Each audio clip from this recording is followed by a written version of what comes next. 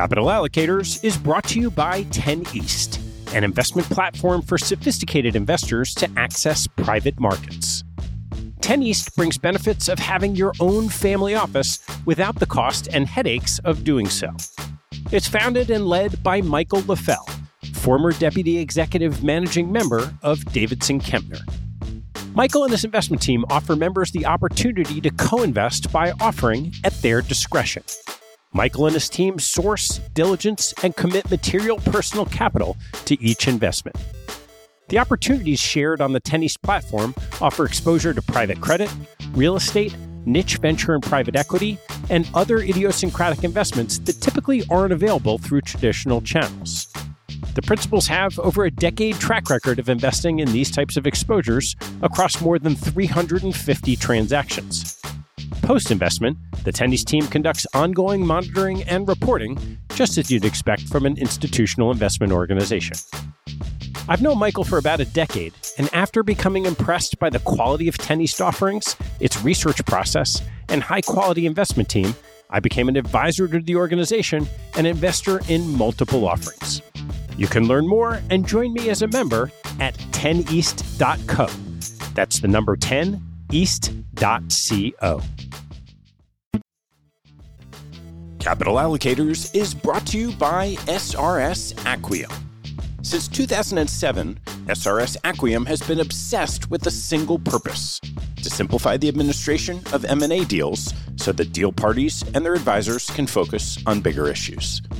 SRS Acquiom was the pioneer in professional shareholder representation, digital M&A payments, and online stockholder solicitation, and they continue to raise bars and set industry standards. Case in point, their new VDR, which is changing the way deal parties think about virtual data rooms. No more tracking down thumb drives or asking how the VDR bill got so high. SRS Acquiom keeps deal documents securely stored on the cloud for as long as you want for one flat rate. And working with SRS Acquiom means you get the simplicity and stability of a single best-in-class partner from the pitch book through the last dollar out. 50% of U.S. private equity firms and 40% of venture capital firms worldwide count on SRS Acquiom to optimize their deal process. To learn more about how SRS Acquiom is simply the smartest way to run a deal, head to srsacquiom.com. That's srsacquiom.com.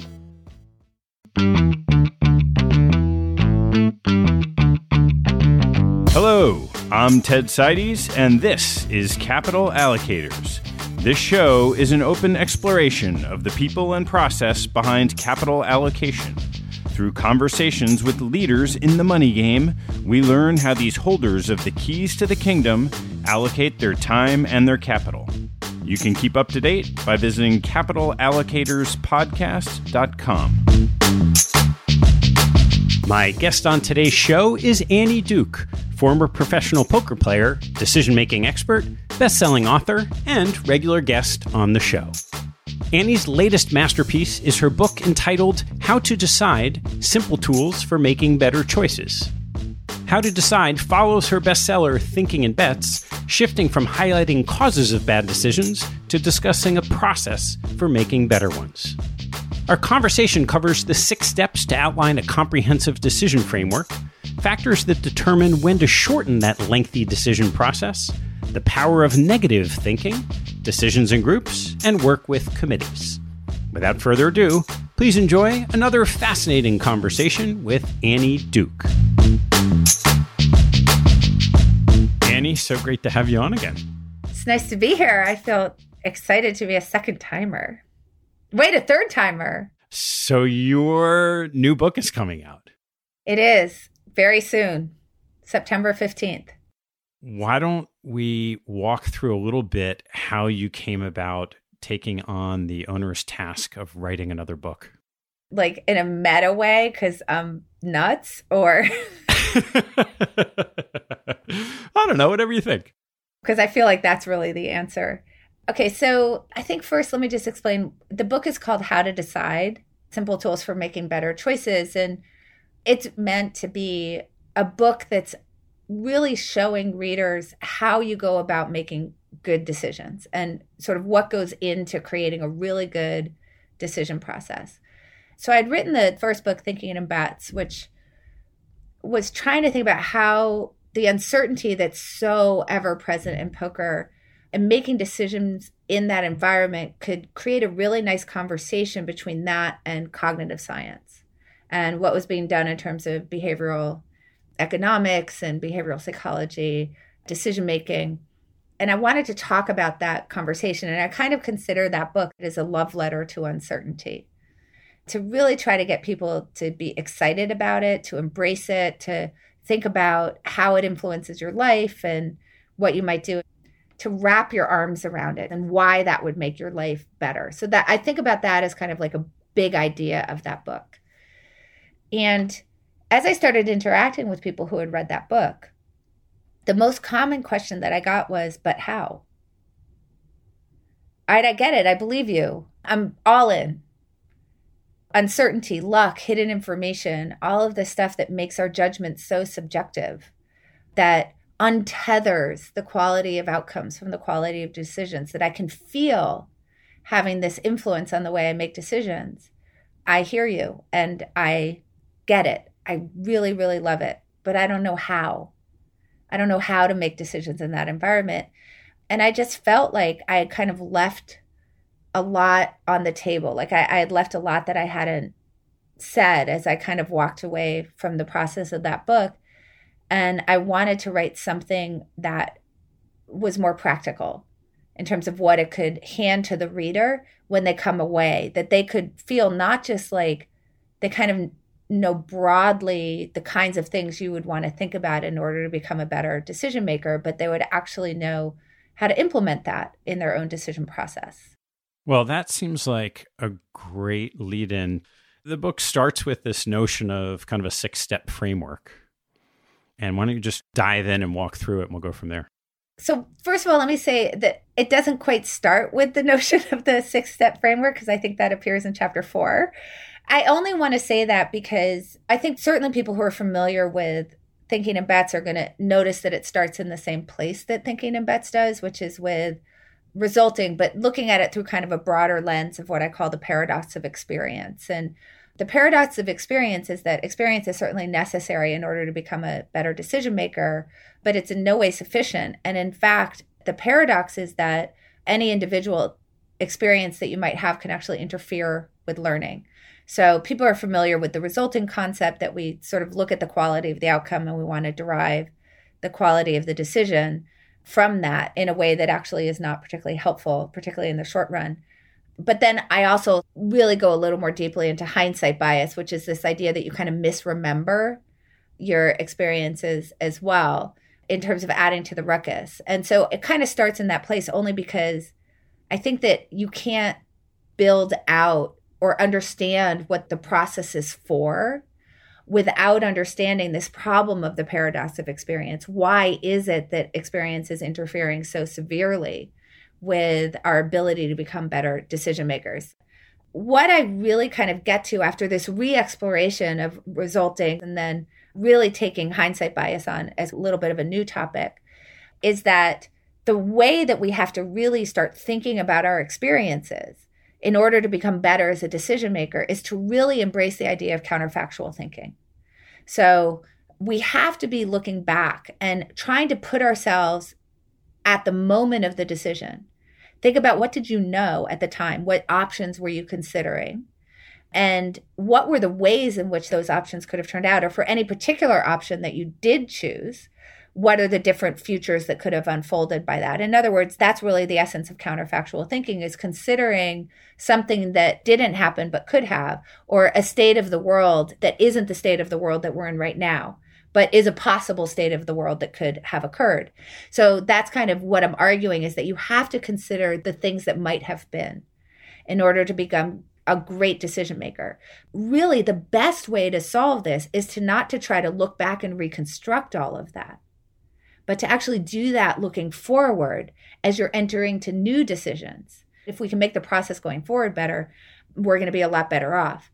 So that brings us to the 6 steps, because what we're trying to do is capture that essence of counterfactual thinking, but in a forward-looking way, which really becomes thinking about scenario planning. What are the different scenarios that might unfold from a particular option under consideration. So the 6 steps basically go like this. For an option that you're considering, think about what the possibilities are. What are the futures that could reasonably unfold from that option that you're considering? But then you have to do more. The second step is you have to think about what the payoffs are for that option. So you have to consider, for any future that might unfold, will it advance me toward my goals, or will it cause me to retreat away from them? So you have to do that. Then you have to think about what's the probability of any of those things occurring. So this obviously broadly allows you to calculate an expected value. And then basically for any option that you're considering, you now do that over again. And then you actually have an apples to apples comparison, because what I've considered then is, if I think about an option that I'm thinking about, and I'm thinking about the different futures that could unfold, the things that advance me toward my goal would be the upside potential. The things that cause me to retreat away from my goal are the downside potential. So now I can balance those out. I can think about what the probability of me observing the downside is. What's the probability of me observing the upside? And now, given whatever my goals or values are, I actually have a way to compare options, which is what I want to circle back and do. So really what the heart of the book is doing is trying to help you to figure out, how do you actually execute on that process? It'd be nice if we all could put numerical probabilities on the decision tree and actually have an expected value, and it'd be so easy to make the right decision. But most of the time, we don't really know what those probabilities are. So how do you start to think about that? Yeah, that's really most of the decisions that we make. We can think about that we're deciding in some way, sometimes more, sometimes less, behind a veil of ignorance. That we know some of the things that might occur, but not all of them. And we may not be able to assign probabilities to those things, at least not in terms of an exact point forecast. Like if I flip a coin, I know exactly what the outcomes are. There are 3, heads, tails, or landing on the side. And then I know what the probabilities of those things happening are. So landing on the side is approaching 0, and the rest is about 50-50. So in this particular case, I actually have perfect knowledge, despite the fact that there's an influence of luck. So I want to just sort of take a moment to think about the 2 sources of uncertainty, because we're talking about the second source. The first source is luck, which is, even if I know what all the possibilities are and I can assign probabilities to those, it doesn't mean that I know which outcome I'm going to observe. So when I flip a coin, I don't know whether I'm going to observe heads or tails on that particular coin flip. I only know these things in the long run. And that's a problem in and of itself, right? That's really kind of the resulting problem, which is, I think that if I call heads and it lands tails, that somehow that makes my decision wrong, which it really doesn't have anything to do with it, because I don't really control the outcome. If I'm playing poker, I could have a hand that's going to win 98% of the time. 2% of the time I'm going to lose. By definition, I'm going to observe the 2% of the time. But I don't know when. I don't know if that's going to happen on the next one. I just don't. So that's a problem of luck. Let's set that aside for a second. What I focus on much more in this book is actually the hidden information problem, that our knowledge is incomplete. It's not particularly sturdy, and we need to sort of address that and think about how that starts to sort of muck things up. So whatever that process is that we're building, the 6-step decision process, that's going to be built on top of a foundation, which is the things that you know. What are your beliefs? What are your models of the world? What is your knowledge? And that foundation has a whole bunch of problems with it, 2 main ones. One is that some of the things you believe are inaccurate. Let's call that cracks in the foundation. And the other is that the foundation itself is not particularly broad, meaning that there's a whole bunch of stuff you don't know. So your foundation's pretty flimsy. It's not super beefy, because we really don't know a lot in comparison to the stuff we know. I think the stuff we know could pretty much fit on a head of a pin, and the stuff we don't know is like the size of the whole universe. So we have this problem, like this process is built on top of that foundation. Our decision house is on top of this foundation that has all of these weaknesses, because we don't know so much, and then some of the stuff that we do know is inaccurate. This brings us to this problem. A lot of times we just don't know exactly what the possibilities are, and we may not know exactly what the probabilities are, even if we did know what the possibilities are. And then that leads people to a couple of places. One might be, well, then I'm just going to go with my gut. And the other place is just sort of, I'd just be guessing. What do I know? I'd just be guessing. What I try to argue in this book, and what I try to give people tools for, is that you should never accept that as an answer. because there is almost nothing about which you know nothing, number one. So you should think about, what is it that I know that I can apply to this? So let me give you an example of that. My computer is sitting on a table. Obviously, you can't see it. We're on Zoom. What does this table weigh? It's going to weigh more than the computer, probably. It's going to weigh more than the computer. It's probably less than the weight of your house. Less than the weight of my house. That's great. Exactly. So this really brings up the thing, because I think that people's natural answer to that is, I don't know. How could I possibly know? I'm not in your house. I don't see the table it's sitting on. I can't see what size it is. I don't know what it's made of. But what you just showed is that, no, you actually know quite a bit about the table. You know, it weighs more than my computer and less than my house. And I'm sure that if I quizzed you more, we could get even farther than that. It probably weighs less than my refrigerator. Right? So we could actually really start to narrow this down. And that's because I'm asking you, what is it that you know about tables?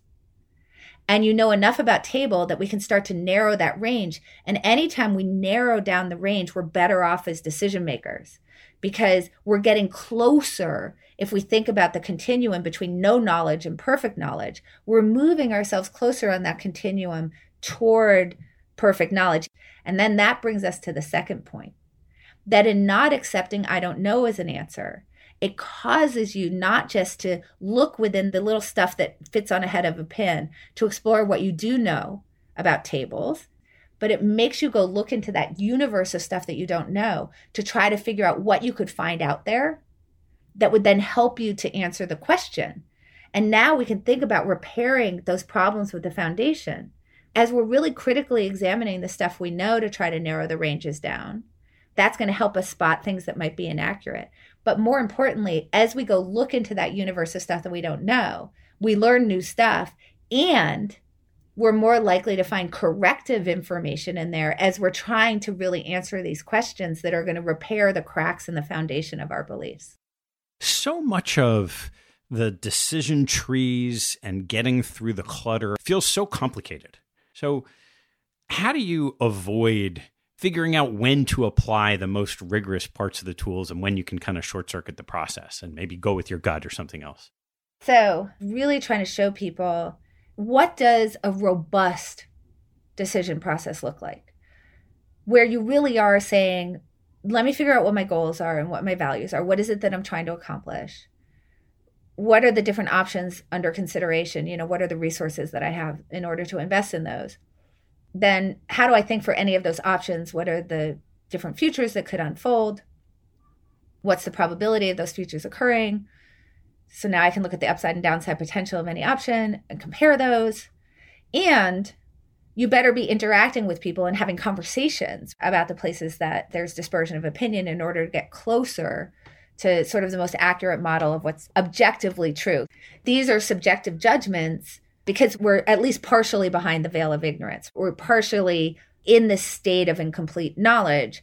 That means that we're not necessarily going to be able to get to the exact right answer. We're trying to get close. We're trying to get to that state of you estimating the weight of a table where we're narrowing it down as much as possible. So if you do that, you're probably thinking like, okay, so I'll make a decision like 3 times a year. Like that seems like a lot to do.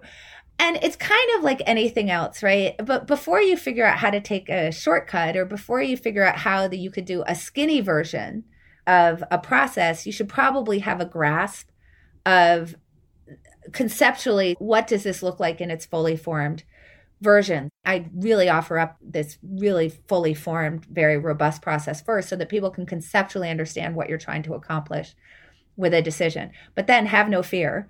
Chapter 7 comes to the rescue. And really what it tells you is that's great, but actually mostly you should probably be speeding your decisions up. The way that you figure out when you can speed up is by really thinking broadly, what's the penalty for being less right and a little bit more wrong? So again, we go back to this idea of, you can think about the table. You were sort of offering up this range, and you said weighs more than my computer, but less than my house. So that's a pretty broad range. So you could take your time and really go through this process and talk to a whole bunch of other people and try to get that range narrowed down more so that you get to a more accurate representation of what the table weighs. And you're going to have to take some time doing that, right? But it's going to get you to a more accurate place. But maybe for the type of decision that you're thinking about, there isn't such a big penalty for leaving that range pretty wide. And that's what we're really trying to understand in terms of figuring out when can we be fast? When can we be applying a skinnier version of the decision process in order to get us to good enough? And when is good enough okay? So there's sort of two broad things that we want to think about as we're thinking about the type of decision that we're considering that tell us how we can manage this time accuracy trade-off. And it's impact and options.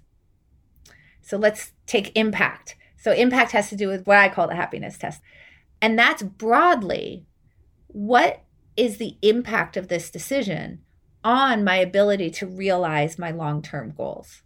Because that's what we really care about. So the lower the impact, the more that we should be taking shortcuts and not really worrying too much about, like, are we exactly accurate about the decision?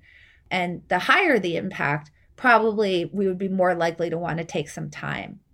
And we can get at this by doing a little bit of time traveling. So I can walk through this with you. In the book, I talk about going to a restaurant, which feels very weird right now. So you're going to cook dinner at home, I guess. And you're trying to decide, do I want to have chicken or fish tonight? And if we sort of think about the before times when you're in a restaurant, I think that we've all been with people who are spending a tremendous amount of time looking at the menu, and they're asking like all the wait staff, and they're trying to find out if they can quiz the chef. And they've got their phone out because they're looking at all the Yelp reviews, right? To try to figure out, should I actually order the chicken or the fish? But here's the interesting thing about that decision. Let's imagine that it turns out pretty badly. So we'll take food poisoning out of the equation here. But let's just assume like you choose the chicken and it's like super dry. It's terrible chicken. It's just awful. And you're like, oh, I wish I had ordered the fish. That was the wrong choice. And you're like really sad about it, which I think is what makes you take so much time, because you're anticipating that horrible feeling. So let's do a little time traveling with the happiness test. So Ted, let's imagine that happened. Like we had a meal, you agonized, you ordered the chicken. It was terrible. And I catch up with you in a year. And I just ask you, hey, Ted, how's your year been? Good, bad, what, indifferent, whatever. You could tell me. I think it's been a pretty good year for you, despite the macro problems that are occurring. It has been a good year, yeah. So I find out that actually you're pretty happy. So like, great. And now I say to you, okay, remember that meal we had a year ago when you had the really bad chicken? What effect did that have on your happiness today? None. None. And I could catch up with you in a month. And I could say, hey, how's your month been? Yeah, you've been pretty happy. So I see you and you say, yeah, actually, it's been a pretty happy month for me. And I say, remember that chicken you had a month ago? And I can catch up with you in a week. And I could ask the same thing. So this is a way, basically what you can think about is the longer the time horizon in which that bad outcome is going to have affected your happiness. And I'm using happiness here as just kind of a proxy for whatever it is that you're trying to advance toward. The proxy for getting us closer to our goals rather than farther away from achieving them is a good way to think about it. But the longer the time horizon in which the bad outcome is going to have actually had an impact on whether you are happy, whether you are advancing toward your goals or not, that is going to tell you something about the impact of the decision. So we could take something like you're deciding to get married. Well, if that turns out poorly, obviously that has a pretty deep and long-term impact generally on people's happiness. So that's how we can sort of sort through what's the impact of this decision in terms of how fast or slow can we go. And if we get better at that, then we can be better with these decisions that actually don't have a lot of long-term impact, but we tend to take a lot of time with. The interesting thing about what to eat in a restaurant, what to wear, what to watch on Netflix, is that I think if you add just those three things together, I think it's something like between 6 and 7 work weeks that we spend per year on those decisions, which don't have a lot of long-term impact on our happiness. But I think because they're fast cycling, we find out pretty fast whether it turned out well or poorly. And then obviously because of resulting, we substitute that in for right or wrong. We're so trying to close this information gap, try to figure out how much that table weighs exactly, so that we can sort of fend off the experience of the regret when the dry chicken comes, that we actually end up cycling and spending all of this time on these decisions that actually don't have a lot of impact, where we really should just sort of be flipping coins. And so how about the other side of it, the option side? So what we can think about is that in general, one of the things that you're trying to think about when you're making a decision, again, in terms of this time accuracy trade-off, is what's the opportunity cost for not choosing another option? Because you're losing out on all the gains that are associated with the options that you have decided to reject. So one of the ways to defray that opportunity cost is if you can get to that option. You can get to the option that was previously rejected. And there's a few ways you can do that. So one is if an option repeats. So this would be the chicken and fish problem, is you may have a really bad lunch, but I assume you're going to get to choose something again for dinner in like 4 hours. And this helps us to defray opportunity costs because the decision is one that we're going to make a lot. We can choose a different option. And that's particularly good because one of the things that experience with the chicken and fish tells you is it helps you to build a better model for your next decision, which is maybe I don't really like chicken that much, or at least I don't like chicken at that restaurant, or I don't like that particular preparation of chicken, which I've now is new knowledge to me that I've now found out through the experience with the world, that then when I now go forward into the next decision that I'm making, I'm now going to be able to think about my options a little bit more clearly. So the more often that you're making a similar type decision, you want to go fast because it speeds up your ability to build models that will actually help your decision making going forward in terms of making those things more accurate. So that's kind of the first thing, is it does the option repeat. Particularly good if it's for a low impact decision. Like low impact repeating options, we really like those. The second way that we can think about it is through this, what I call quit-to-itiveness. So the reason why I call it quit-to-itiveness is because there's a lot about stick-to-itiveness. If you stick to things, you'll be successful. I might argue that people are successful at things they stuck to, which is actually very different than if you stick to something, you'll be successful. So what I try to think about is it's really good to think about how can I figure out what would be good for me to stick to. I want to make a good decision about picking the things that I'm going to stick to, which means that I have to do all this work in order to sort those options out really well. And one of the ways that I can do that is through this model of quit-to-itiveness. Instead of going into any decision that I make thinking, well, I have to think about this as if I were going to stick to it. Instead, think, how easy is it for me to quit? How easy is it for me to have chosen an option and then say, yeah, it wasn't for me, or this isn't working out so well, or actually, and then get back to either options that you've rejected in the past, which obviously defrays opportunity costs because I can actually get back to experience the gains that are associated with those rejected options. Or sometimes new options appear on the horizon that you hadn't considered before, and now you can just move off onto those. So this would be broadly in the category of what like Jeff Bezos and Richard Branson call two-way door decisions, or you could think about type 1 or type 2 decisions, they also call them. And it just has to do with how easy is it to quit.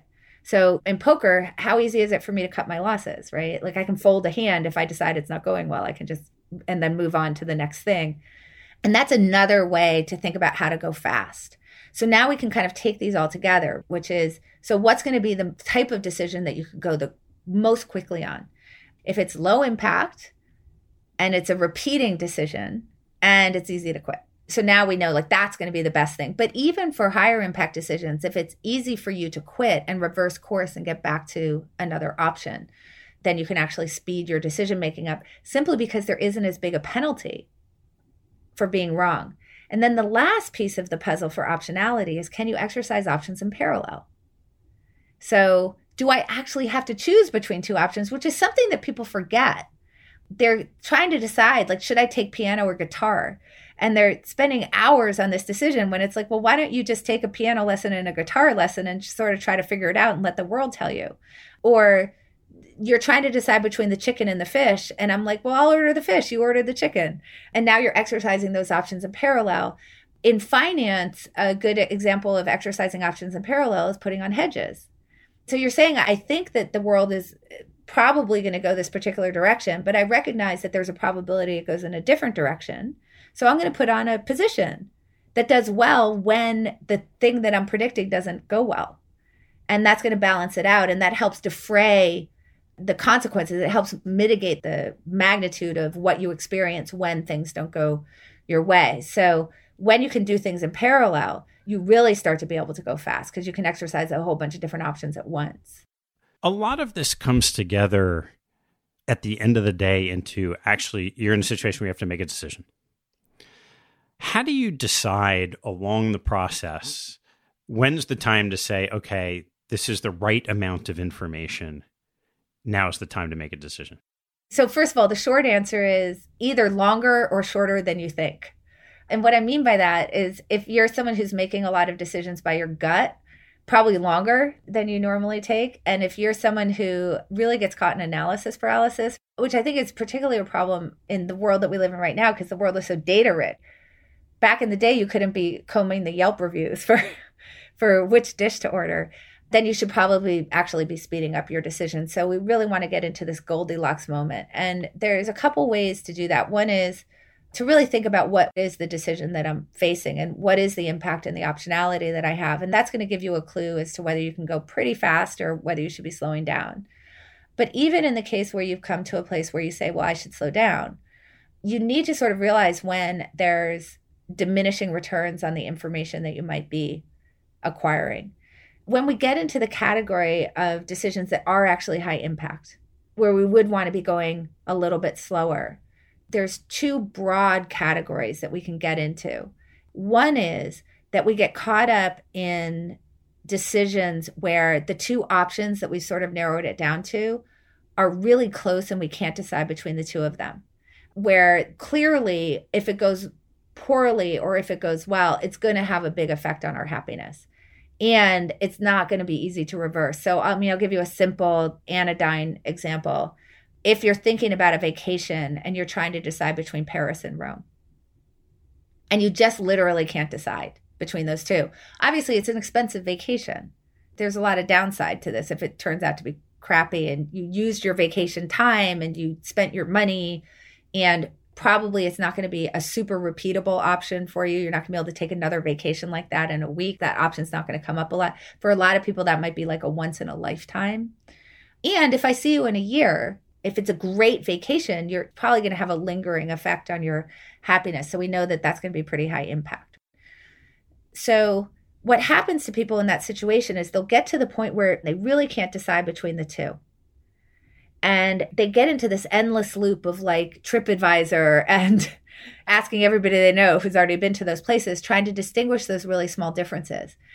And I think the clue we can get to figuring out how not to spend so much time and to actually move on and figure out how long should I be spending on this decision is to realize that if I asked you, well, what if you were deciding between a trip to Paris and a week spent in a place that cans fish parts? You'd be like, well, obviously I would choose the trip to Paris. What are you talking about? Like, that's a stupid question. And that actually reveals what's causing this decision to be so hard. And it's that as we think about that decision process, Paris and Rome are awfully darn close. That whatever sort of the expected value is measured in happiness is for those two options, that they must be abutting. And then we end up thinking that we should be spending our time trying to parse those little differences apart. And there's kind of two problems with that. One is that we can't do it. Our decision acuity, when we're dealing with subjective probabilities and things that haven't happened yet, and things like, well, wait, maybe the weather will be bad in one place or another that we literally have no control over, so there's a lot of luck involved, we're not actually ever going to be able to know for sure which is the better option. All we've determined is that they're close. And even if we could determine it, it's a bad use of our time because they are so close that you're probably going to be kind of about the same happiness either way, at least in expected value. And so you should probably move on to other things that may have a deeper impact on your long-term happiness.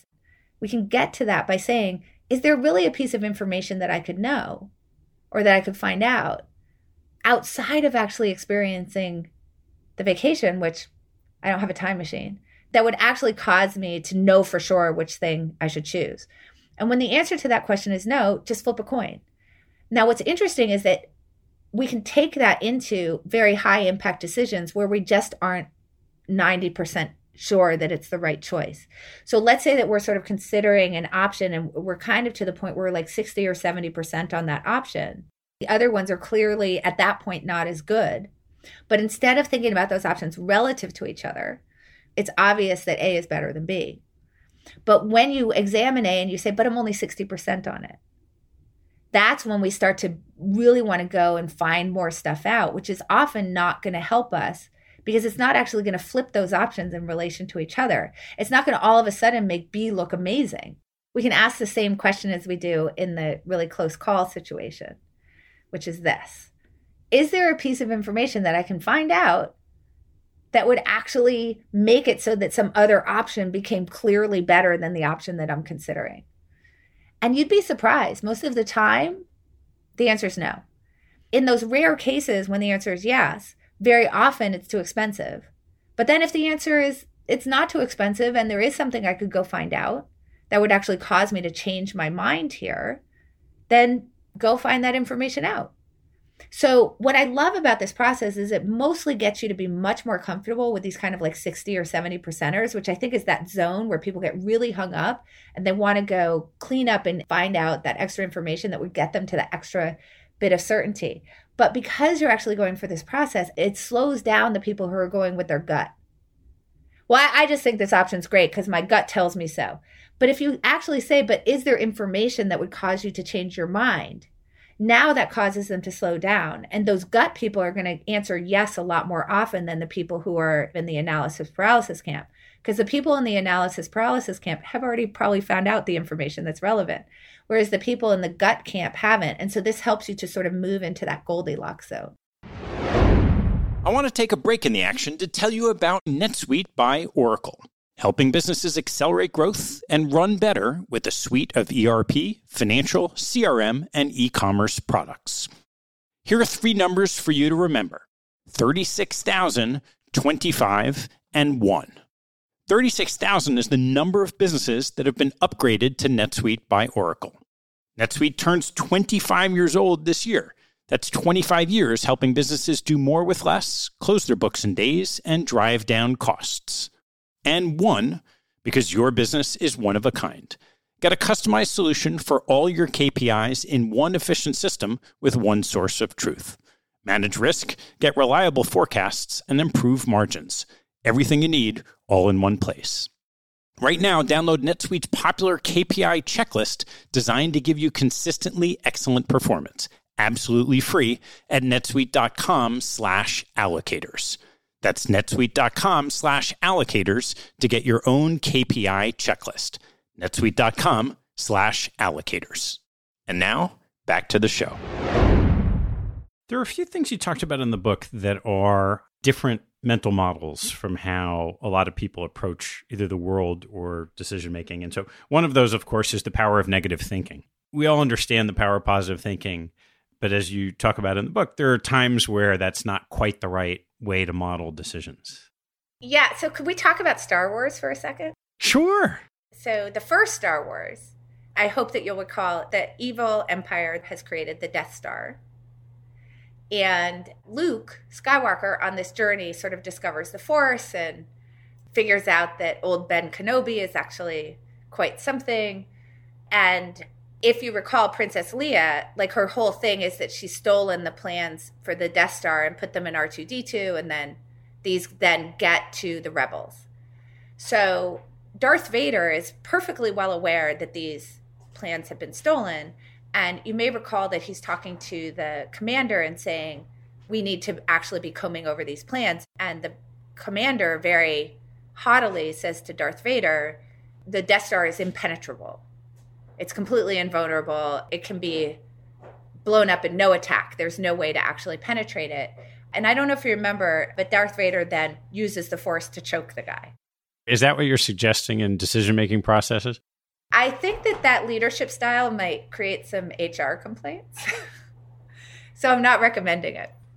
But what I will say is that he did have something kind of really right there, which was the idea that believing that this thing that you've created is impenetrable to failure is not a really great way to make sure that you succeed, but rather that they needed to be combing over the plans as if they were the rebels to try to figure out if they were to fail, how might that happen? Because, of course, the point of the movie is that we figure out exactly how that happens. Luke flies his, I think it was an X-Wing, into that little tunnel and hits that port in just the right spot and creates a chain reaction that actually blows the thing up. So while there aren't a lot of things that I would recommend about Darth Vader's leadership style, I think that he really understood the contrast between the power of positive thinking and the power of negative thinking.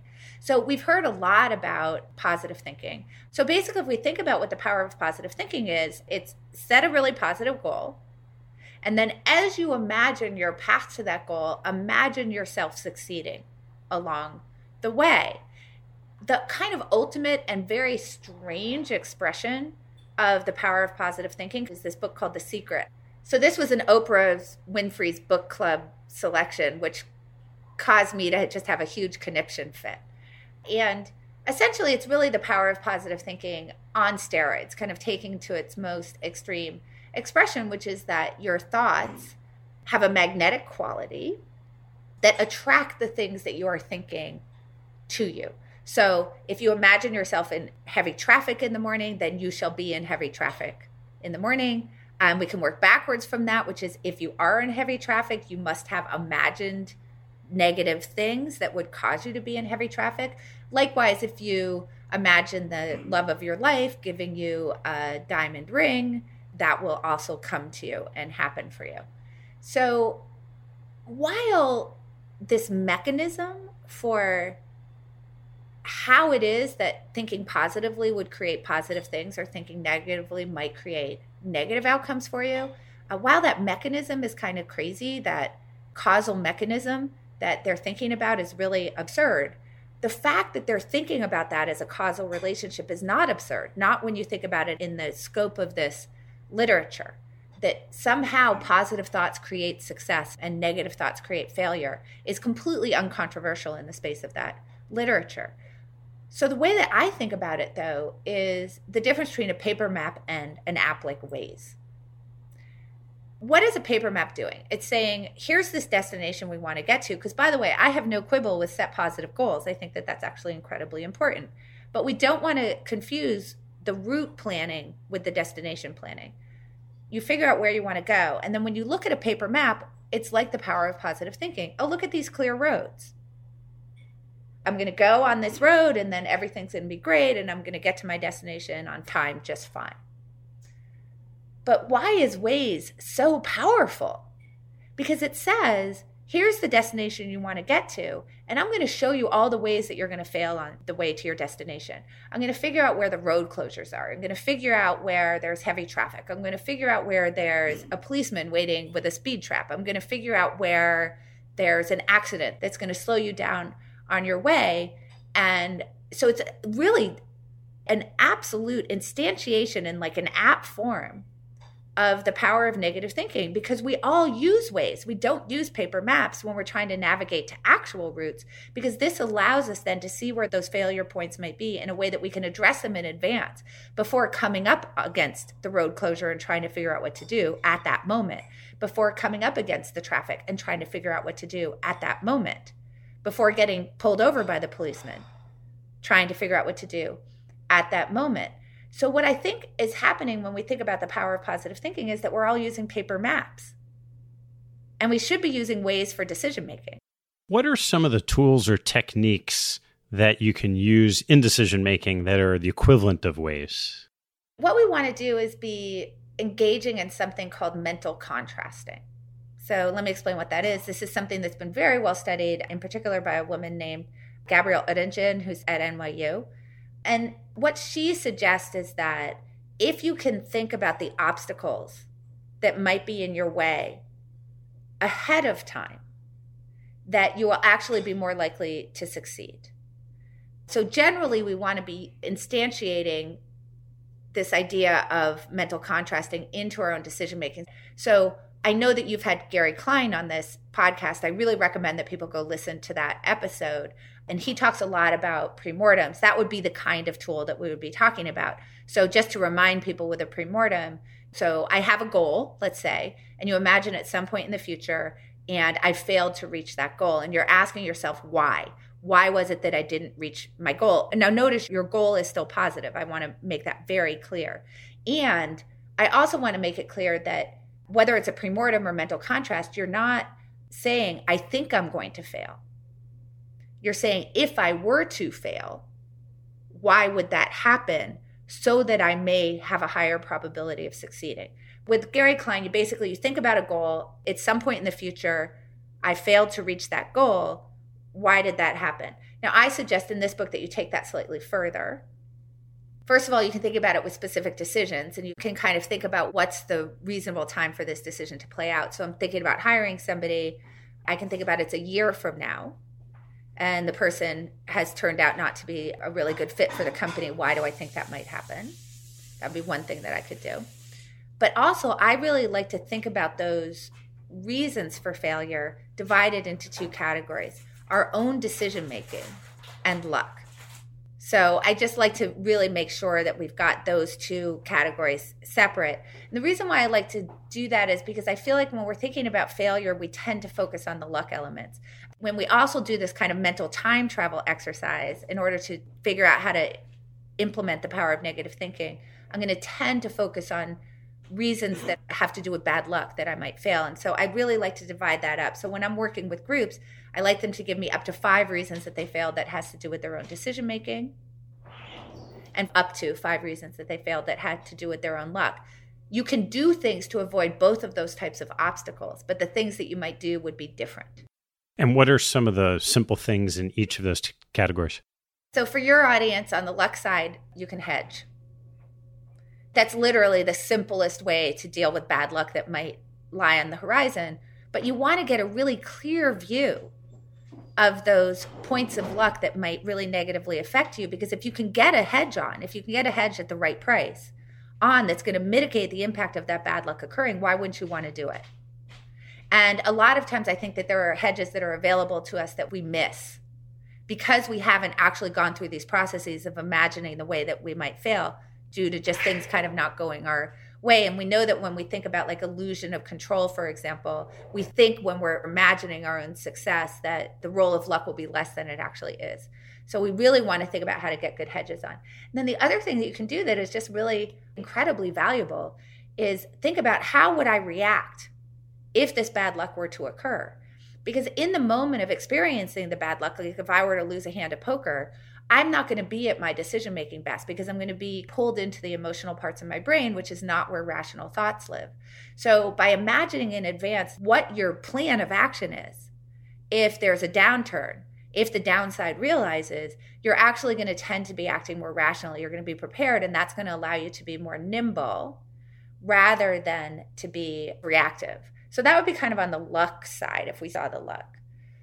On the case of it's your own decision side, well, you can think about how can I reduce the chances that I'm going to make those decisions. And there's a variety of ways that you can do that. Probably the most effective is some form of a Ulysses contract or a pre-commitment contract. There's a variety of the ways that we could implement those. Some would be putting an actual physical barrier in place. So if I didn't want to eat after 6 o'clock, I could put a timed lock on my refrigerator. That would be one. Obviously, that's pretty substantial. But even something as simple as declaring my intentions to another human being so that I have made a commitment to somebody else. So I say, Ted, I'm really having trouble during this pandemic because I'm eating too many donuts because I'm super stressed.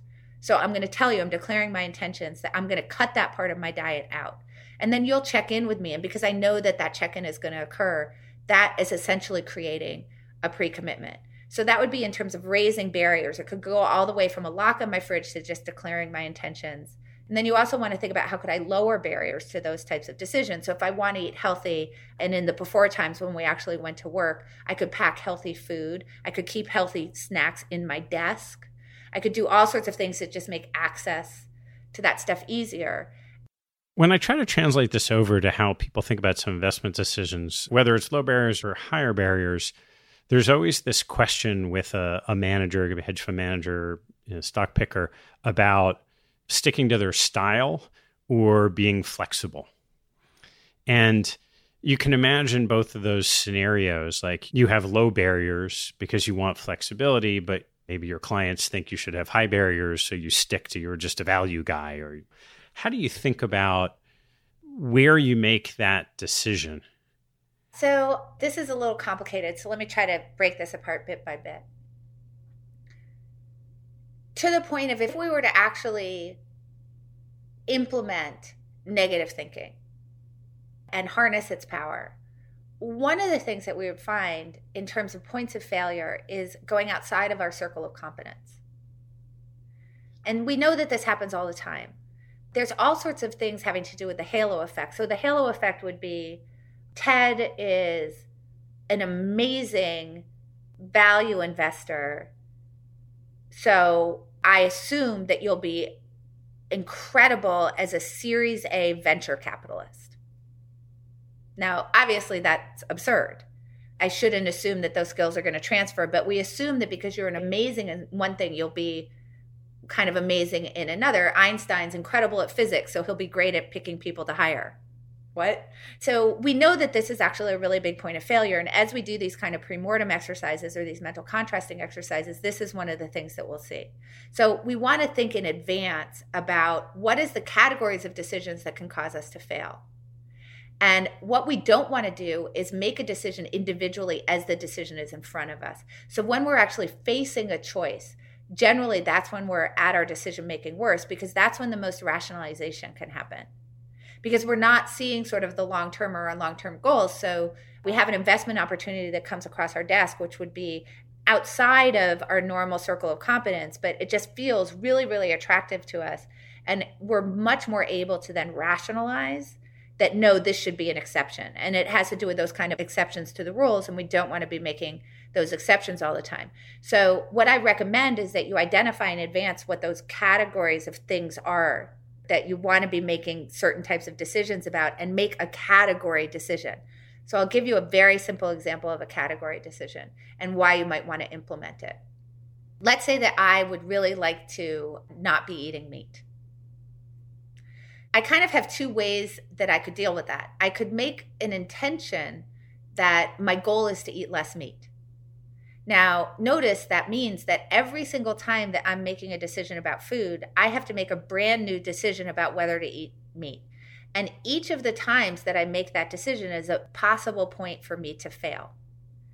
And particularly because as I'm looking at that juicy, delicious steak, I'm much less likely to be in a good decision-making mind in thinking about how that fits into the scope of decisions that I might make.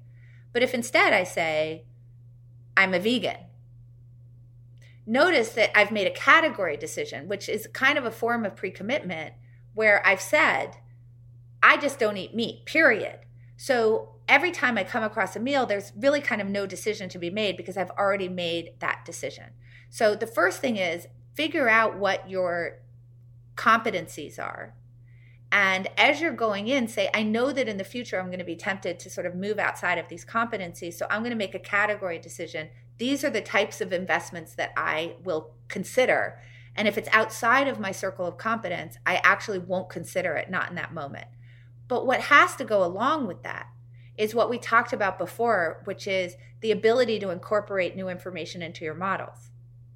So it's not that when I make a decision about what type of investments I'm willing to consider or the model that I'm willing to use in terms of making those decisions, that is a decision that I should be making for the next 20 years because the world will change. So we want to make category decisions, but then also have check-ins where we're making sure that we're colliding with other people's perspectives so that we can see when we might want to change our model of the world, when we might want to develop new competencies, when we might want to reject an old way of investing in favor of a new one, and then create a new category decision. So this would really be the way to implement that kind of idea of strong convictions loosely held, is make a category decision, hold that strongly, but then have a secondary process that's going on where you're really trying to think about the world and incorporate information in a rational way that will allow you to maybe alter those categories in the longer term as kind of a secondary stream. It feels like the difference is subtle between not having the category decision made and stepping outside of it, or shifting the category.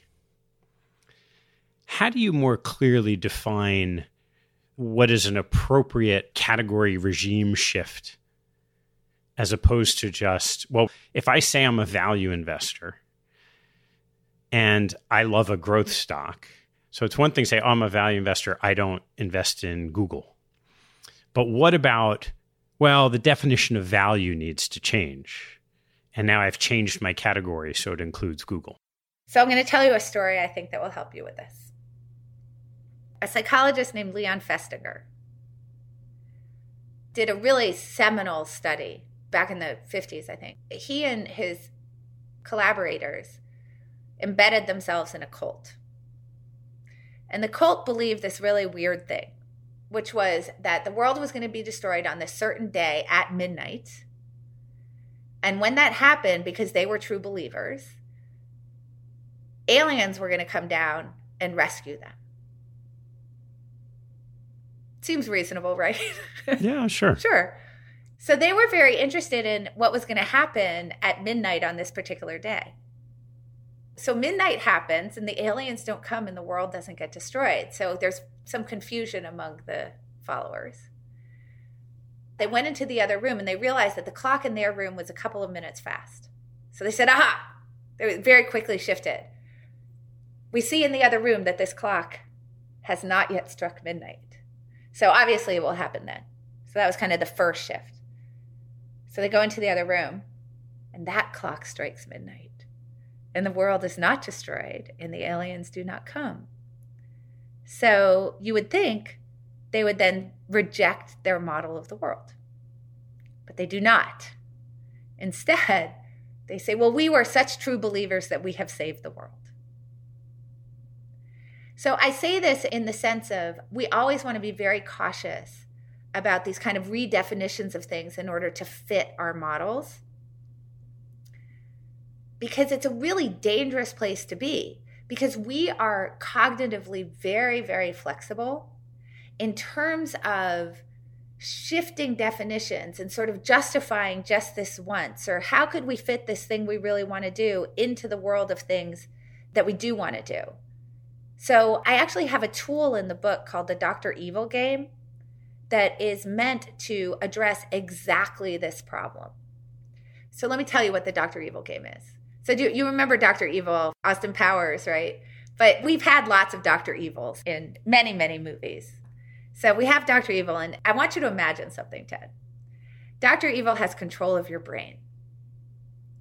And this is what Dr. Evil is trying to do. Dr. Evil is trying to make Ted make decisions that will cause him to fail in reaching his goal. That is what Dr. Evil is trying to do. But we know Dr. Evil is an evil genius. So Dr. Evil is not going to make you make any old decisions, like you want to lose weight and Dr. Evil is going to make you tuck in publicly into 24 donuts, because clearly everybody around you will notice that this is a complete failure of your decision making, and you will notice that this is a complete failure of decision making, and Dr. Evil will be caught. So Dr. Evil wants to be successful and both not be caught. And so what he does instead, he said, I'm going to make Ted make decisions that will surely make him fail in the long run. But any individual example of that decision will be essentially undetectable. Why? Because you will be able to rationalize it. You will be able to give a perfectly reasonable explanation to yourself and another human being as to why you actually made this decision just this one time. And what I challenge people to do with the Dr. Evil game is, as they're thinking about goal that they're trying to reach, think about what those Dr. Evil decisions are. What are the things that they're going to be able to rationalize on any individual instance that will cause them to fail? So let me now ground this in a couple of examples. I'm trying to eat healthier, but it's my kid's birthday party and it's just like there's pizza and cake around, and obviously I don't want to not eat the cake. Maybe it would set a bad example for my kids for one thing, I don't know, or you know, whatever. It's their birthday party. I'm just celebrating. And then the next week I had a really bad breakup. So yeah, I'm tucking into a pint of Ben & Jerry's, but like I had a really bad breakup. Give me a break. What do you want me to do here? I'm really sad. You can imagine that each individual time, Ted, if you asked me, you said you wanted to eat healthier, why did you have cake? If I said to you, well, I mean, it was my kid's birthday party, you'd be like, okay.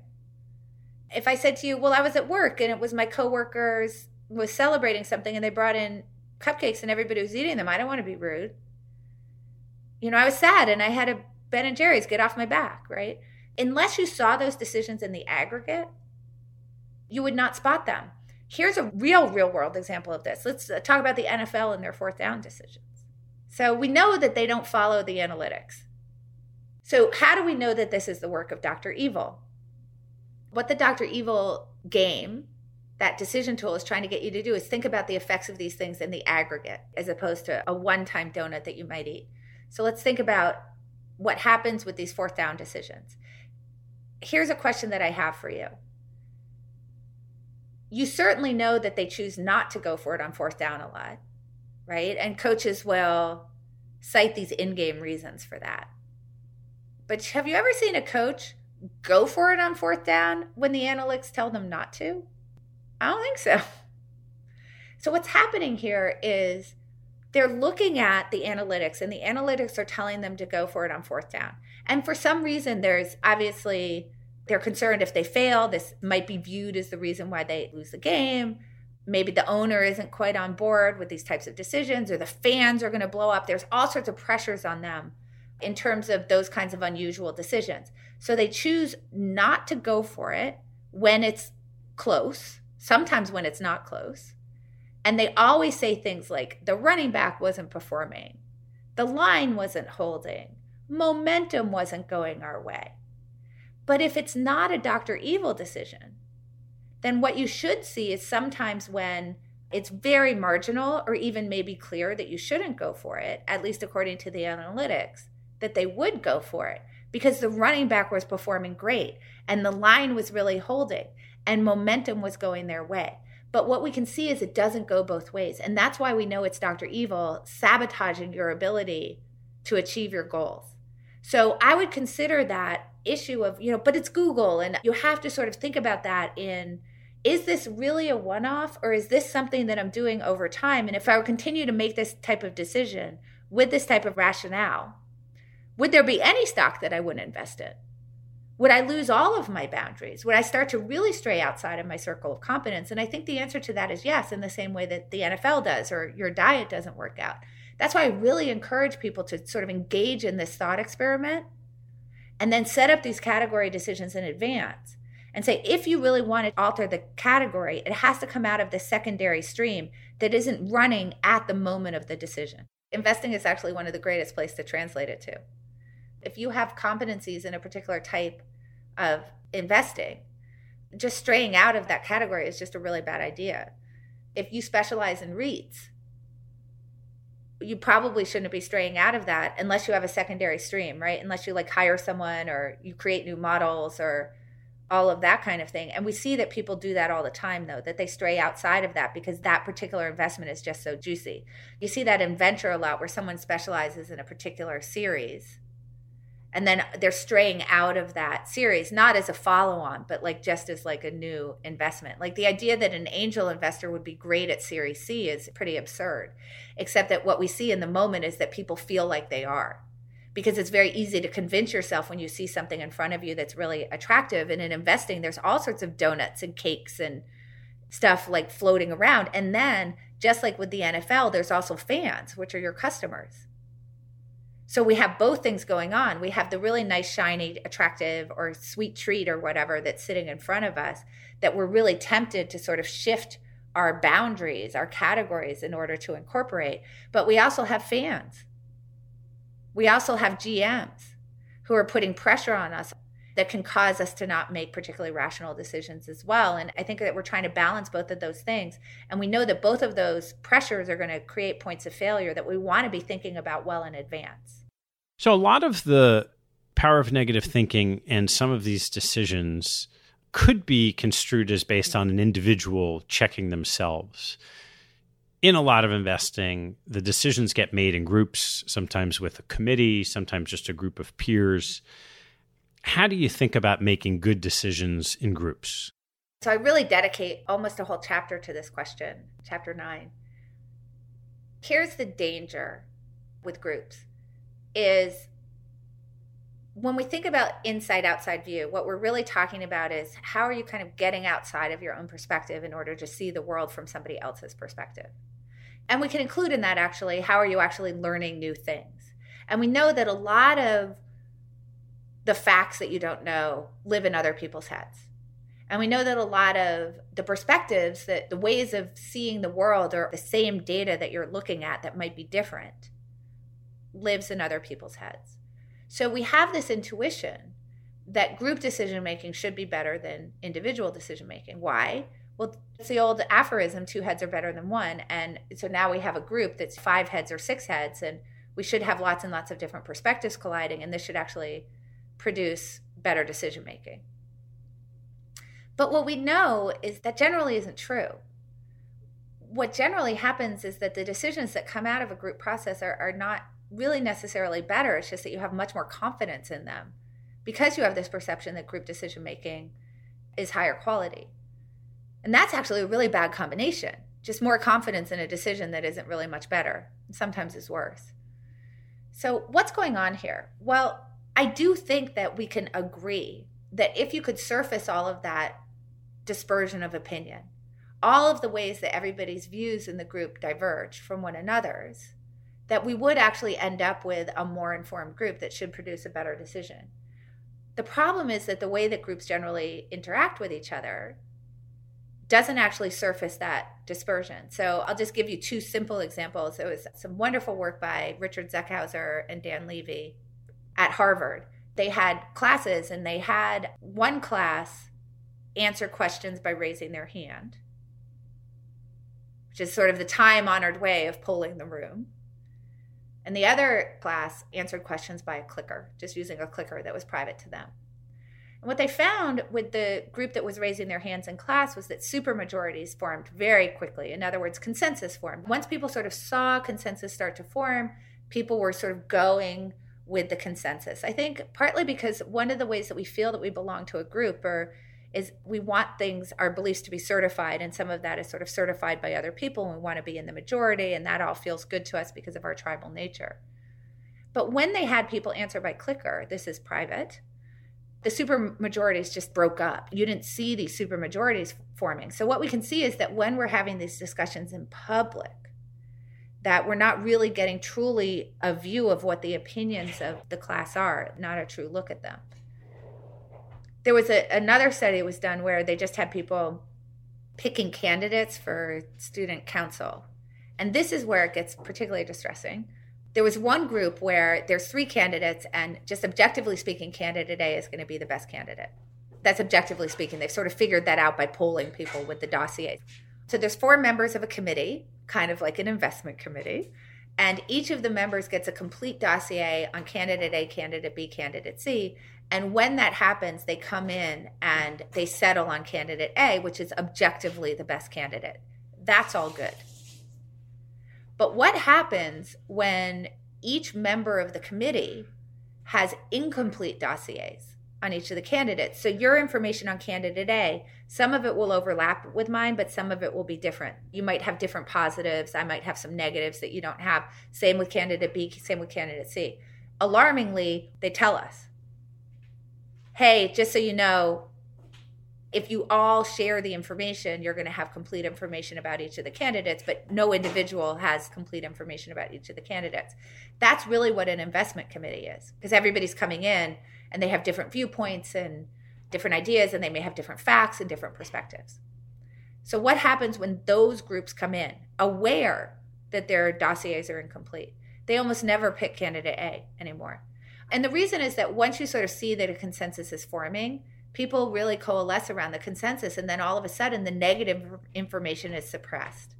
So we know they have a really big problem that we have to solve. And what it really boils down to is that when individuals are interacting with each other, particularly on teams, those interactions tend toward hiding dispersion of opinion and highlighting alignment of opinion.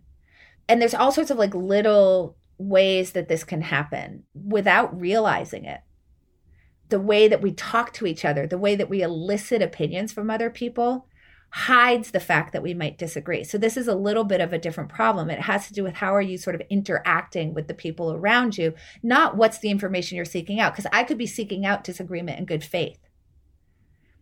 So I'm assuming like even if there was good faith, even if I was really, really trying to find out what your opinion was, that the ways that I interact with you may actually really hide the fact that we disagree, and I won't even know it. What's an example of that? I'll give you an example, and this comes from Michael Mauboussin and Andrew Mauboussin. They were sort of going off of some work, I think that was from Phil Tetlock, which was really talking about when people use natural language terms to talk about probabilities, things like certainly or real possibility or that's likely or maybe, right? So we have all of these terms that imply something probabilistic, that it's not 100% to happen or 0% to happen, that it's going to be sitting somewhere in the middle.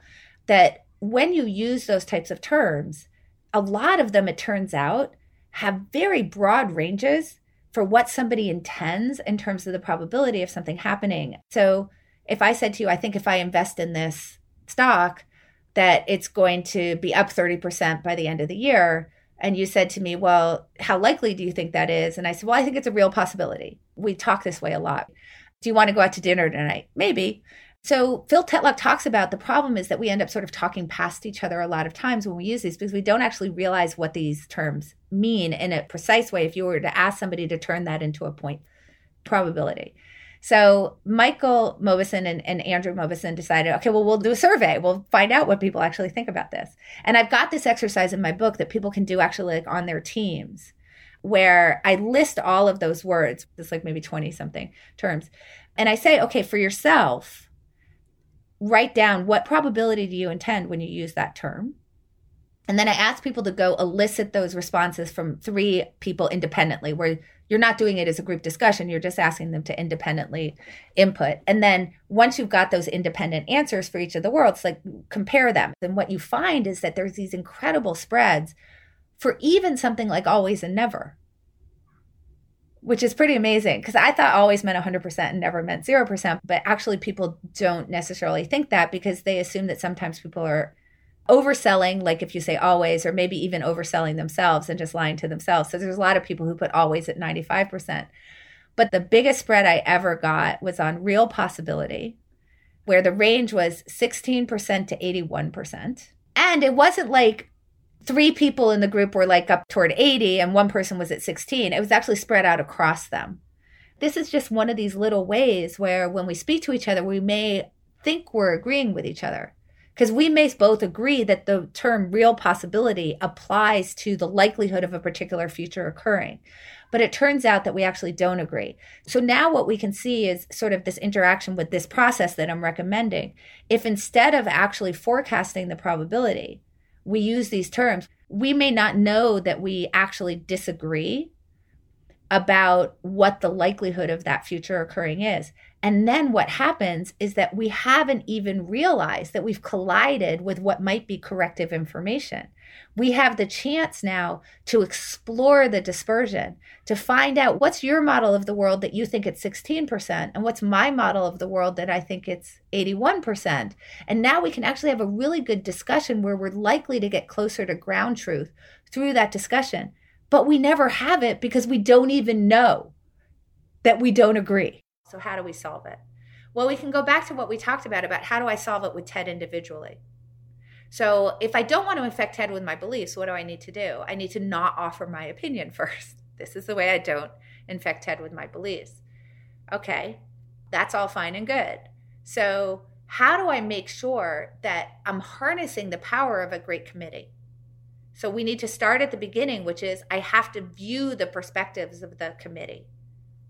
So what that means is that I need to make sure that they're not presenting those perspectives, at least initially, in a group setting, because otherwise we're going to have this raising your hand in class problem.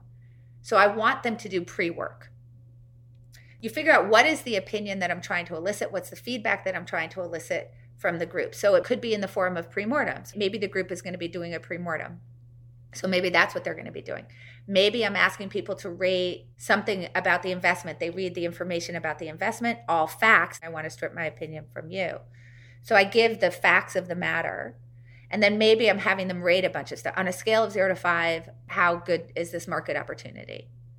If you had to imagine the future, we could do some forecasts. And maybe I'm trying to find out, what do you think the probability is that this investment goes up by 25% in the course of a year, 50% in the course of a year, 5% in the course of a year, or goes down. And I'm asking you to forecast those bins maybe. So we can think about what's the form of the feedback that we're trying to elicit depending on the situation. And now I send those forms to every single person on the committee independently. They then fill those forms out independently, and I allow them also to give me a rationale. Why do you think this market opportunity is a 4? Or Ted, why do you think this market opportunity is a 2? And we want to keep those rationales very short, 1 or 2 sentences only, just in order to get the gist. Like this is something that Phil Tetlock and Barb Mellers talk about a lot, is that you really want people to learn to be good gisters. What is the most important idea here that I'm trying to think about? So now you get all of that independently. Then you put that together into one document to share with the group prior to walking in the meeting. So now what's happened is that you see all of this dispersion because nobody in the group has heard anybody else's opinion before providing their own. And not only do you see the breadth of the opinion, but through these rationales, you're seeing the different perspectives and the different information that they may be settling on before they're talking about it. So that's step 1 to improving your process. Step 2 is that when you walk into the committee, you need to be thinking about 2 things. One is this idea of convey versus convince, which I'll talk about. And the other is that the goal of a really good group meeting is not to agree. And we think that the goal is agreement. We think that everybody has to walk out of that room on the same page. The goal of a great group meeting, rather, should be to inform, which is very different. So it should be okay that you allow that divergence of opinion to live, to stay, because it's about informing the group, not agreeing. So let's think about how you might now run this meeting. Let's say that, Ted, you think the market opportunity is a 2 out of 5, and Susan thinks the market opportunity is a 4 out of 5. So I'm the facilitator of the conversation. And let's say that there's 2 other people who think that with you, and 2 other people, let's say the room is divided equally, and 2 other people who think the market opportunity is pretty good along with Susan. So the first thing I do is across all of that information that I get, there's going to be a certain amount of agreement.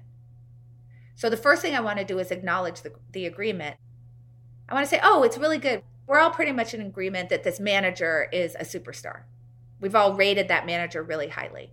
So that's great. So let's acknowledge that. And you can walk through the places that you agree, but don't linger on it, because one of the things that happens, and I think the reason why we like this consensus, is that when you're in a group meeting, a lot of the time is spent on agreement. Oh, Ted, you say something, and then I say, oh, I totally agree with Ted, and let me now say it in my own words, why that's such a smart idea. And then the next person says, yeah, and I have something to add to that. But we've now already surfaced the agreement. And honestly, it's a little bit uninteresting. We both believe the earth is round. Okay, let's move on. And now what we want to do is see where you think it's flat. That's actually more informative. So now I look through all of these pre-votes or whatever, these forms that we filled out, and I find out the places where we have divergence. And now I say, Ted, I'm going to nominate you because you're sort of in a group of people who think the market opportunity is a 2. Could you just convey the reasons why you believe that? So you tell why you believe that.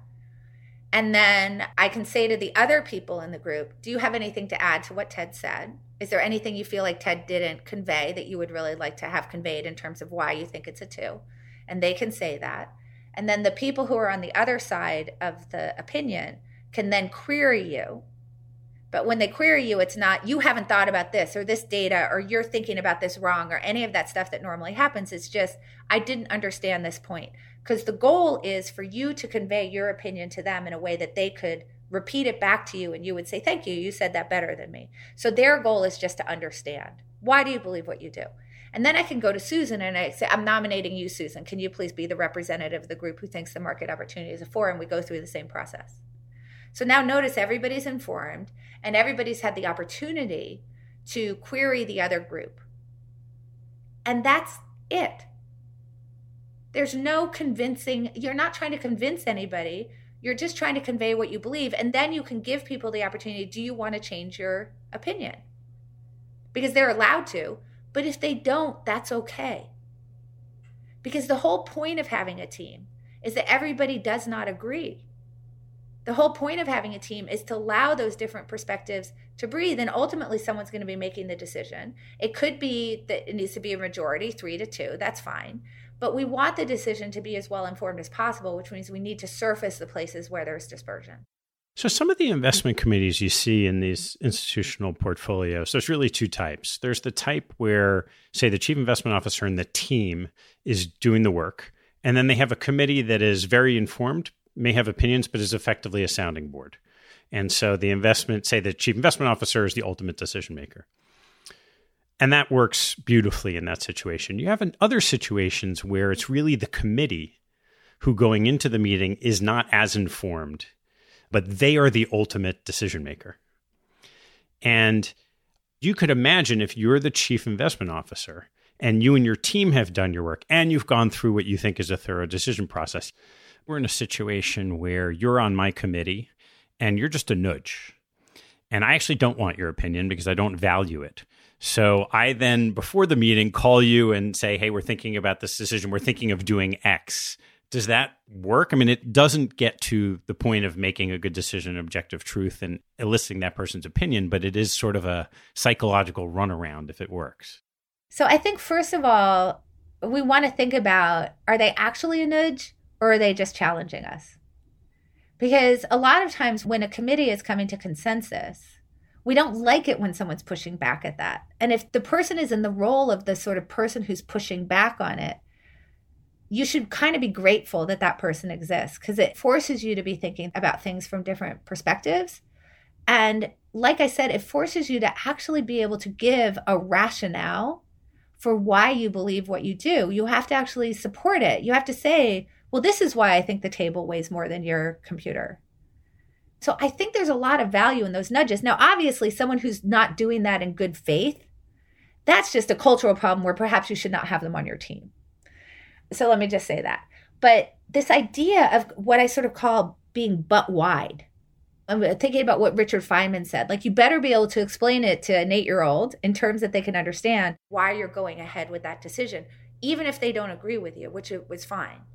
So there's an exercise that I have in my book that really shows this but whying. So let me explain what but why is. My 5-year-old, let's say, says to me, Mommy, why is the sky blue? And I went to graduate school and I understand perception. And so I give an answer that I'm pretty darn proud of myself about. And I say, well, sweetie, the sky is actually not blue. It's actually all the colors of the rainbow. But the atmosphere of the earth, the air, only lets our eye see the blue color. So we think it's blue, but we know it's all the colors because you've seen a rainbow. I'm pretty proud of myself now, right? But what does my 5-year-old do immediately? But why is the sky all the colors? Why does the air only let us see blue? And what happens is that I may be able to answer some of the follow-up questions, but there's a point at which I butt up against my own knowledge, my own ability to know why I believe what I do. And that's really helpful for me because, first of all, my 5-year-old is getting more informed in the process, which is always good because you're improving the knowledge of the committee itself. You want the knowledge ocean to rise. But also you're making me explore what it is that I actually know and don't know. Because if I can't explain it to you, then I don't really know it. I've given myself the opportunity to know my opinion better. And sometimes I've given myself the opportunity to change my mind. Because in that but why process, I may discover that something that I don't understand is actually not quite right. It might not feel so good in the moment, but it's really good for me, and it's very good for the group in general, because it means that the group itself becomes more educated. The group has to consider in good faith the opinion of the nudge in such a way that you can sort of come to something there. So that's kind of the first thing.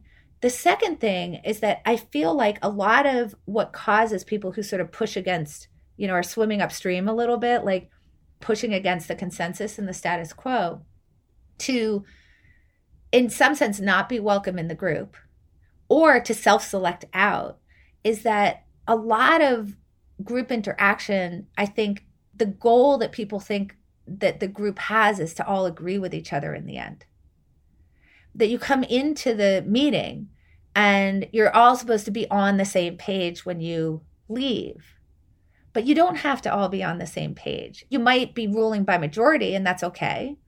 Or it may be that the committee is meeting to discuss the information and there's actually one or two deciders.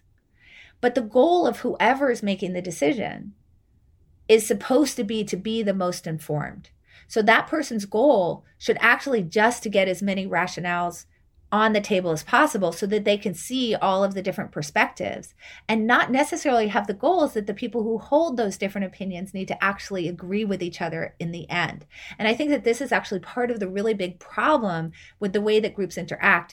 I'm going to turn to some closing questions, but I have to ask you, as this book comes out, what's next for you? Oh my gosh, that's a hard one. After Thinking in Bets, I said I wasn't ever going to write another book. I think I may have said that on your podcast. I'm not sure. We'd have to go back and check the tape. I've met people who say, like, I loved being pregnant. And I'm like, what is wrong with you? Like, what's there to love? I love the baby that comes from it. I sort of think about books that way. I hate being pregnant, but I love the baby that you get out of it. So I would say, like, definitely not a book. But then I feel like I can't say that's 100%. So I would say I'm 76% that I'm never writing another book. Because it's just like, it's hard. And actually, you know what's interesting about writing a book in terms of what we just talked about? That but why. Being but wide on a team, having to actually be able to convey what you believe to the point where somebody else can really understand what you are saying. A book but why's you. It makes you answer that question over and over again. But why, but why, but why? Because it's really an exploration of sort of the limits of your own understanding of things as you're trying to convey it to another person. And honestly, that's just freaking hard. And it's torturous. And you find all of these places where you really thought you had clarity and you knew what you were doing and you're an expert. And it turns out you have no idea what you're talking about and what you believe is gobbledygook. And that's a tough challenge. So I don't know if I'm going to write another book. I would say I'm a favorite not to. I guess I said I was 76% not to. So like we can make a market. And if you want to give me 3-1, let's talk about it. So what is next for me? Well, I mean, I'm actually really enjoying the consulting I'm doing where I'm really taking some of these things we talked about with making conversations on teams great, really facilitating great conversations on those teams, making meetings more efficient, helping teams to really understand how to access and map the beliefs and knowledge of the individual members of those teams and really celebrate the dispersion as opposed to lingering on the agreement, which is mostly what happens.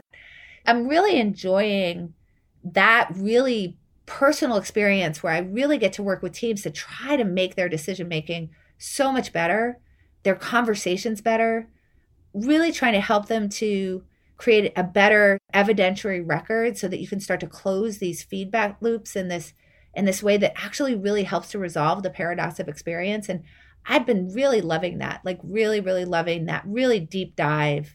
So I think probably more of that on the horizon for sure. Well, to that effect, I know that in the past, some people have reached out to me to get you. What's the easiest way for people to reach you if they want to? Well, for the near future, in my house. Yeah, so hopefully I'm pretty easy to get in touch with. You can follow me on Twitter at Annie Duke. And then you can go to my website, which is just www.annieduke.com. And there's a contact form on there. Hopefully we can start a conversation. Well, I can't let you go without a couple of new closing questions, or at least ones you haven't answered before. So here we go. What's your favorite hobby or activity outside of work and family? Oh, tennis. That's such an easy one for me. I love tennis so much. So what is it about tennis? The thing I love about tennis is that it's like playing poker, but chasing a ball. So first of all, there's a lot of luck involved in tennis, certainly at the level that I play it at. You know, just in terms of like, well, I mishit that ball, but ooh, look, I won the point anyway. Tennis is so incredibly strategic. And you can think about it in the same way that you do poker, which is like the good tennis players just are accumulating assets. And then they're thinking both strategically and tactically about when to be using the particular assets that they have. And the more assets that you have and the more adept you are, so what your skill at executing on each asset is, the better your game is. And then you also have to build like this really strong model of your opponent. Not just in terms of in general, like in a broad sense, what kind of ball do they like or not like, and how can I sort of think about how to dig into those weaknesses or avoid their strengths. But even down to the littlest thing, like if you're not watching the ball off their racket, that ball is going to come at you too fast for you to do any strategic planning at all. So you have to actually be really thinking about, in a large sense, that marriage of the inside and outside view, that you have to be standing in that player's shoes all the time in order to understand the kinds of decisions that you should be making in relation to them. So I just find it really, for the type of thinking that I like to do, it's like this collision of the physical with that kind of mental work that I really enjoy. So tennis is just my fave. And there's no more poker. So I played a couple of little, just sort of for funs, when the lockdowns first started. My sister and brother-in-law put together a little something like a play money site with some people, and we were sort of Zooming and playing on Friday nights. But that's about the extent of the poker that I've played any time in the recent past. All right, what's your most important daily habit? Well, there's kind of two things that I want to say, but I think they're a little bit related to each other. One is making my bed. The reason why it's such an important habit for me is that I feel like in order to do really good creative thinking, it's good to have your environment be orderly so that your mind can be a little bit more chaotic. And so keeping things orderly around me, I think allows me to sort of live in some of my more chaotic thoughts, which I feel like lead me to some of these cool places where I get to test some of these ideas against the world. The second choice that I had was exercising. And again, it all just kind of has to do with like, what's the quality of your thoughts, which I think in the end is really what the quality of your life is. And also just sort of what's the quality of the physical body that those thoughts are living in, which I think also has a lot to do with how much you enjoy life and what the quality of your life is. And so I just really make a commitment to be moving my body because I just think it helps all of that. What's your biggest pet peeve? Well, I think my kids would tell you that, you know how you have like small salad forks and then regular size forks? For some reason, when my kids set the table, they always put the salad size forks on the table. And then I always look at them and I'm like, can you give me like an actual adult sized human fork, please? So I think they would tell you that was probably my biggest pet peeve, which is I just like, well, I want the right size fork. I mean, is that so horrible? You know what I think? I think that in a broad sense, my biggest pet peeve is when people don't allow nuance into the conversation. There's so many false dichotomies, and it's obviously really antithetical to the way that I kind of think about the world, you know, not just like you're somewhere in between perfect information and no information. You're generally somewhere in between right and wrong. You're somewhere in between 100% and 0%.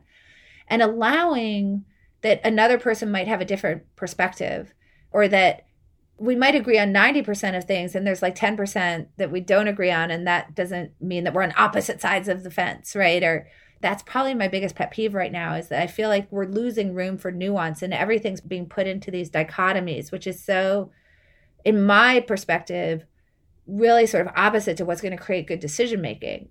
How about your biggest pet peeve from what you've seen inside investment organizations that you've worked with?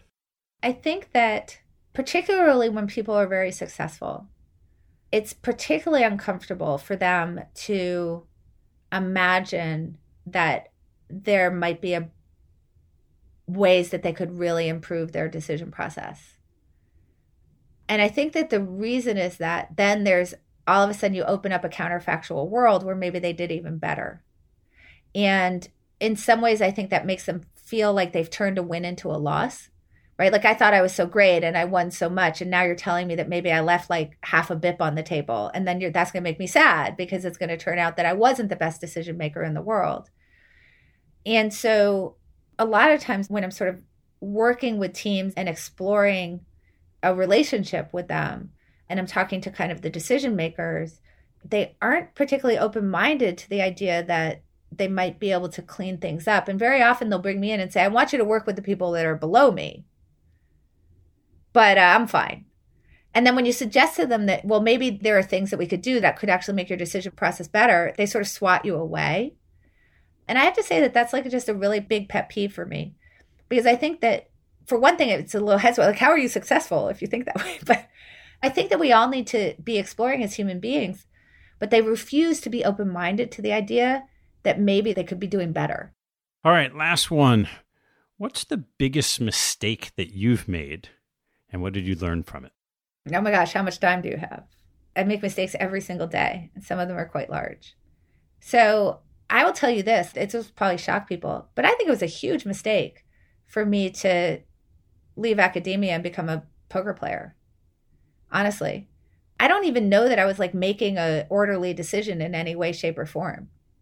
At the end of graduate school, for those who don't know, I was suffering with some stomach issues that made me take time off. And then I sort of needed to fill in the gaps money-wise. So I had a fellowship when I went to graduate school. And then when I went to take a year off, this was literally right at the end, I completed all my PhD work.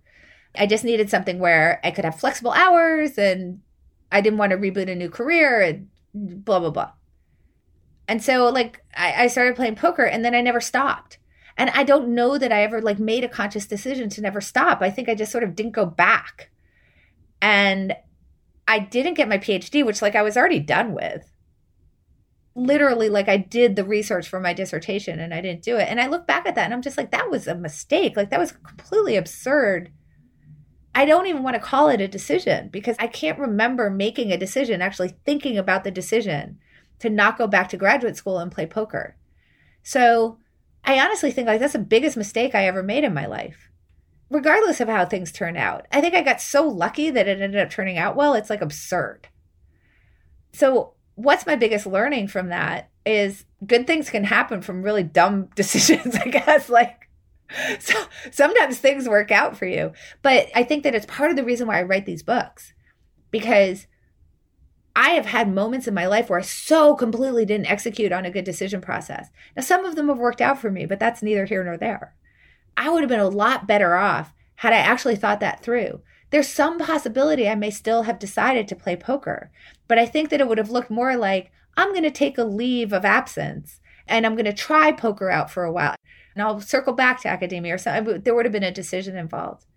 So I do think it's part of why I write these books is that I just think it's so important to have a real process in place. It's actually part of the reason why I co-founded the Alliance for Decision Education, just because I don't think that we teach these things. I was better than the average bear at making decisions. And here I made this huge life choice without really having a process to make the decision that made any sense. And so, you know, what we're trying to do at the Alliance is really bring decision education into K through 12. So that people really understand, how would you actually go about making a decision? How do you think probabilistically about the world? How do you make sense of your own experience? How do you think about what you know and then apply that to what to do? There's only luck in the quality of your decisions that are going to determine the way your life works out. So shouldn't we be spending a little bit more time on that in a way that I didn't? Annie, thanks so much for all the time. Always fascinating. And until the next time. Thank you. Thanks for listening to this episode. I hope you found a nugget or two to take away and apply in your investing and your life. If you'd like what you heard, please tell a friend and maybe even write a review on iTunes. You'll help others discover the show, and I thank you for it. Have a good one, and see you next time.